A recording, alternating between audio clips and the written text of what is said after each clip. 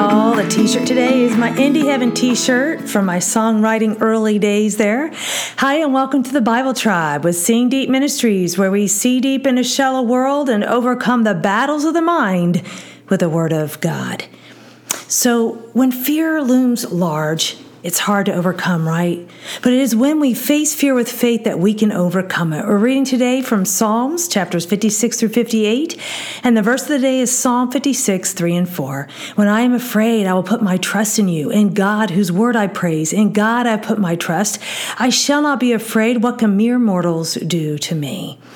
In context, David was captured by the Philistines in Gath when this psalm was written, and his fear was overwhelming. People plotting against him, speaking ill of him, not fun at all. But David made a choice, and we have the same choice as well. He said, I will put my trust in God. I shall not be afraid. He compared what people could do to him to what God could do, and he chose God. Later in this same psalm, David comes to some conclusions. You see, we have to focus on the truth, and fear is a liar. It lies to us because it tries to get us to focus on the problem rather than on God, who is bigger than any problem we face. David knew that God was for him. Picking it up with the second half of verse 3. What can mere man do to me? All day long they distort my words. All their thoughts are against me for evil. They attack, they lurk, they watch my steps.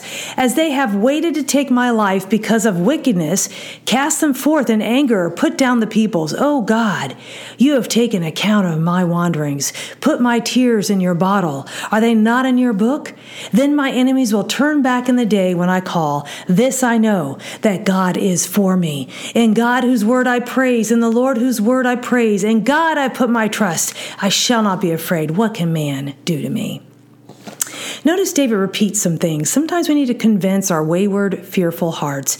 God is for us, friends. And if God is for us, who can be against us? Rather than going over keywords, I want you to consider right now the fears that you are facing. Name them. Write them down in your journal, and then find a truth from God's word to refute it. God is for us, friends, and he is bigger than any fear. Thought of the day. Trusting in God is the antidote to fear.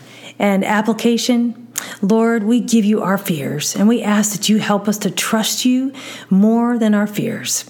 Go with God and his precious word, friends. Tune in tomorrow as we head back into the book of Job.